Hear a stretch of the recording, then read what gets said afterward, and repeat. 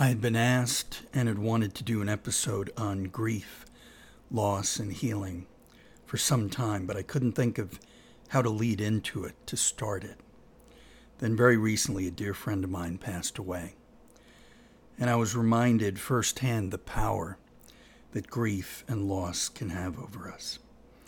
As a therapist, I've encountered many kinds of grief. I've gotten calls at the adolescent client I was going to see that day had just had a parent die.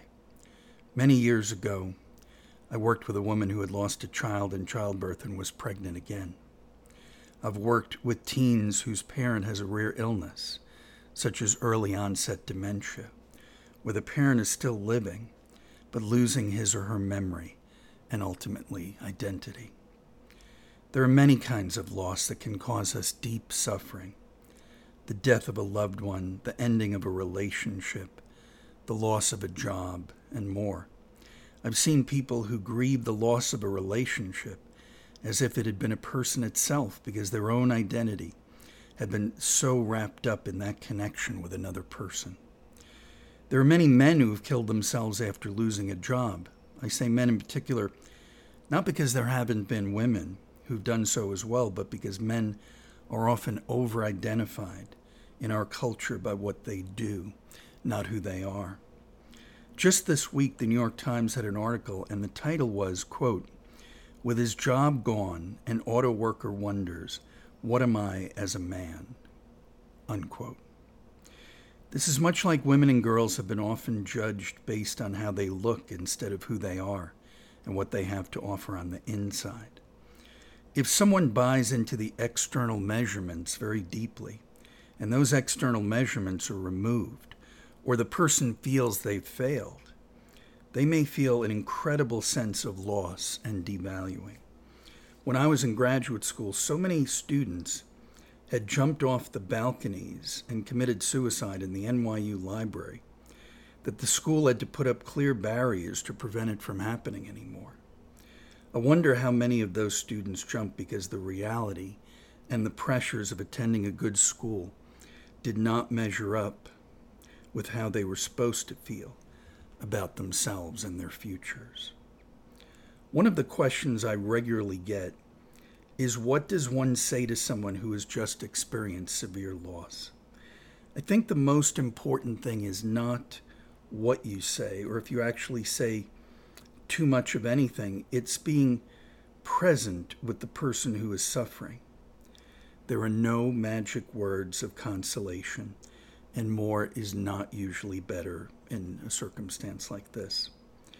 There is power and healing, however, in human presence.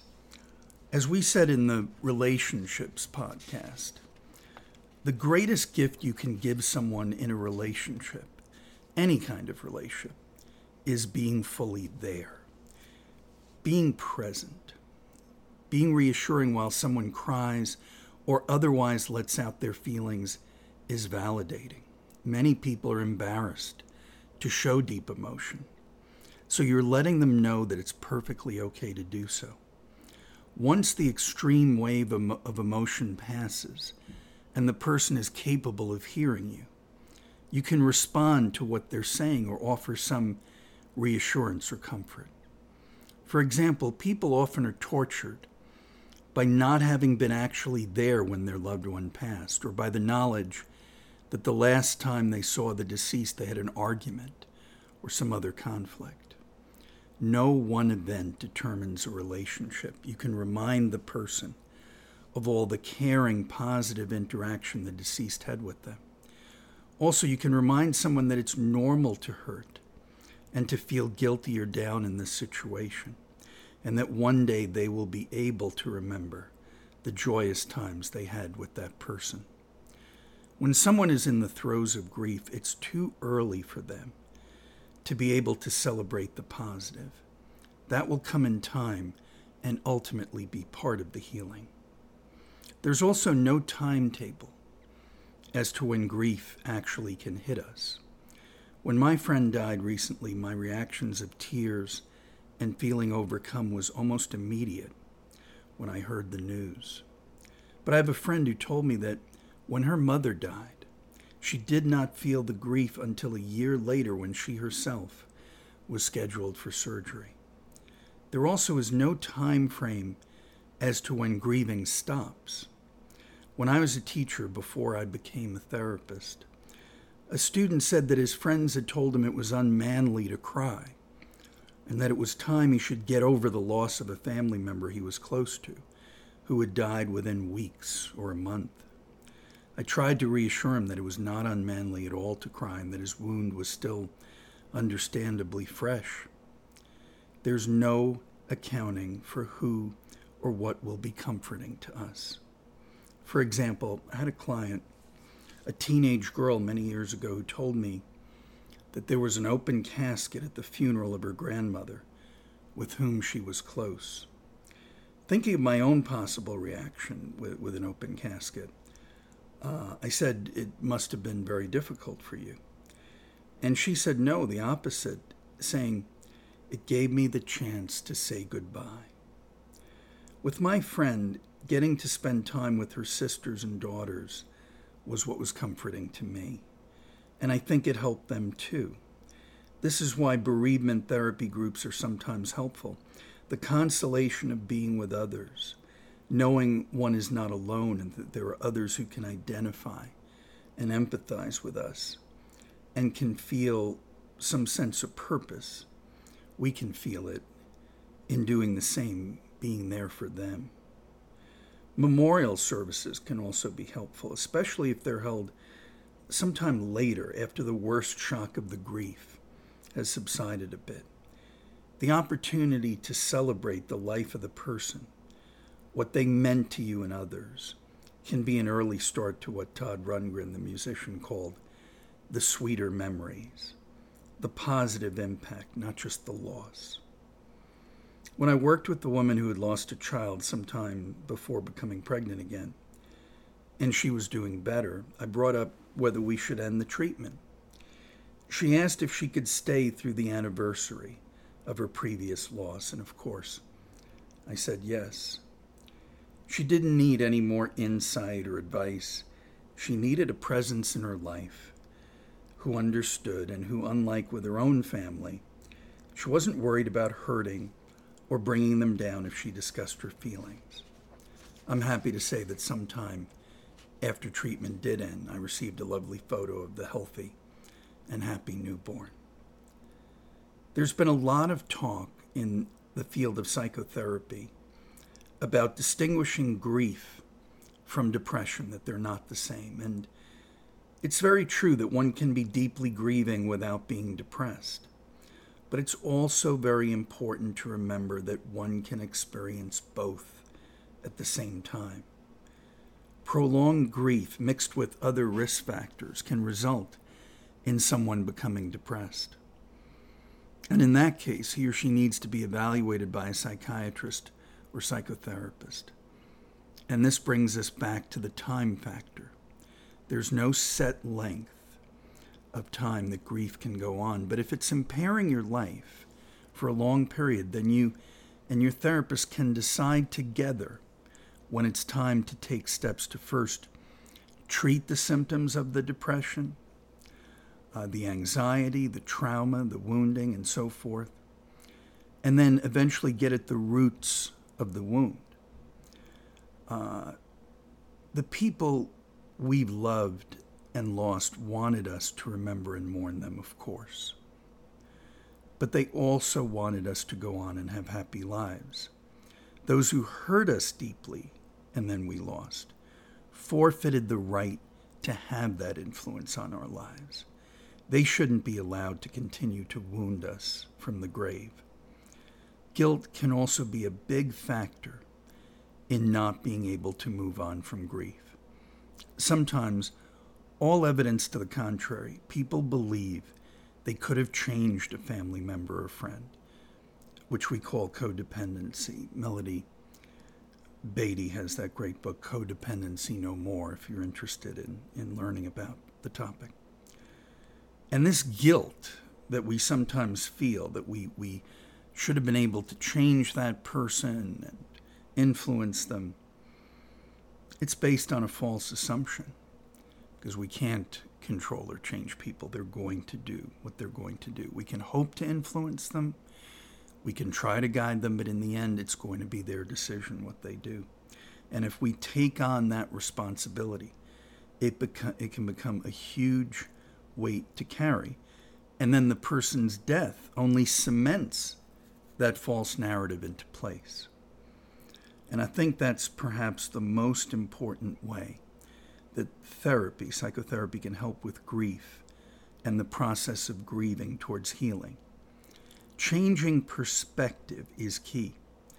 A good therapist can respectfully challenge the false assumptions, the misdirected blame, the undeserved responsibility, and also at the same time help the patient towards the positive aspects of what's happened. That could be helping the person celebrate the healthy aspects of the person who was lost, or the healthy aspects of the relationship. It's like reminding people of what they know, but they are having such trouble getting in touch with. Or we can point out on how it's time to let go of blaming oneself if that relationship was not healthy. We discussed in the episode about being victimized by sexual abuse, how so many abusers select their targets not based on anything intrinsic about the victim, but about how available that person is to being victimized, the access, the proximity, the grooming, which is the preparation of that victim to be victimized. Yet so many victims continue to blame themselves, even after that person's death. Therapy can help remove the distorted thinking so real grieving can occur, real healing to follow. The wound isn't getting constantly assaulted anymore by the negative thoughts, by the blame. And in many cases, the memories are only pleasant ones, not abusive ones. So we get people who come in and they say, no, I have nothing but good memories about these people. And it hurts so badly because they obviously feel the loss of those wonderful experiences and what that person meant to them. But gradually, the person can learn to embrace and integrate the past into the present. Our lives, our thoughts, our actions, a daily tribute to the loved one we lost. So it's integrating that past, not forgetting it. The goal is not to eliminate those memories or put them in a box or somehow, not face them. It's to gradually strengthen that sense of self again so that it can focus on the positive, on what was so good about that person. So sometimes also it can be an expression of how much we ache for the presence of that person, that we turn that event into something positive. We get involved in a cause. We see it very commonly when parents turn a tragic loss into a cause, advocating for others to be saved after their child couldn't be. But it doesn't have to just be related to a tragedy. It can be part of the healing where we say, this person was very much in favor of a particular cause or a particular way of looking at things, that we can now pick up that mantle and move forward with that. For some people, that is very healing. And in general, we can acknowledge and accept and integrate that loving presence that we had into our lives. So it isn't about pushing those things away, the good or the bad. It's about understanding them better. And it makes us stronger in future relationships. Because if we establish that same kind of support system we've talked about in the past of friends, family, professionals like therapists, psychiatrists, right? Whatever is needed, then we're less afraid to develop new relationships. Because we say, well, I know now, as painful as it was, that I could get through that grief. I remember telling a friend and colleague many years before my mother died that I thought that was the one thing I would never get over. That, my mother was still alive at that time, but I absolutely feared so much that if I lost her, I didn't know what I would do. I didn't know how I would cope. And by the time it actually happened, and I did have done my own work, and I had put a support system in place, look, it certainly wasn't easy. I would never say that it wasn't painful, it wasn't hard.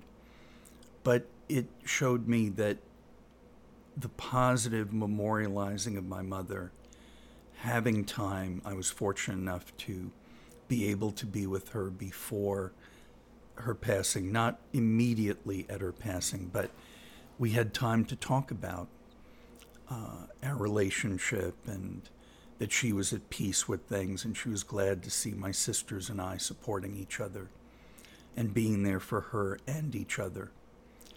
So, again, it was hard, but I realized that, I could get through it, and that I could then celebrate the wonderful relationship that we had. The hard relationship, it was not easy. It took a lot of work on both sides. And yet I'm very proud and very happy to have those memories now. That's the kind of healing that I would wish for everyone listening. And the healing allows us to pursue other relationships knowing that it would be what our loved one would want for us. And not just relationships, but new goals, new aspects. We don't have to feel that we're betraying someone by not constantly being grieving or mourning, that they will always have a special place with us, but we know they would also want us to go on. And the relationships that we do form won't be a substitute or repeat for the person we've lost, that we know nothing can substitute for that person.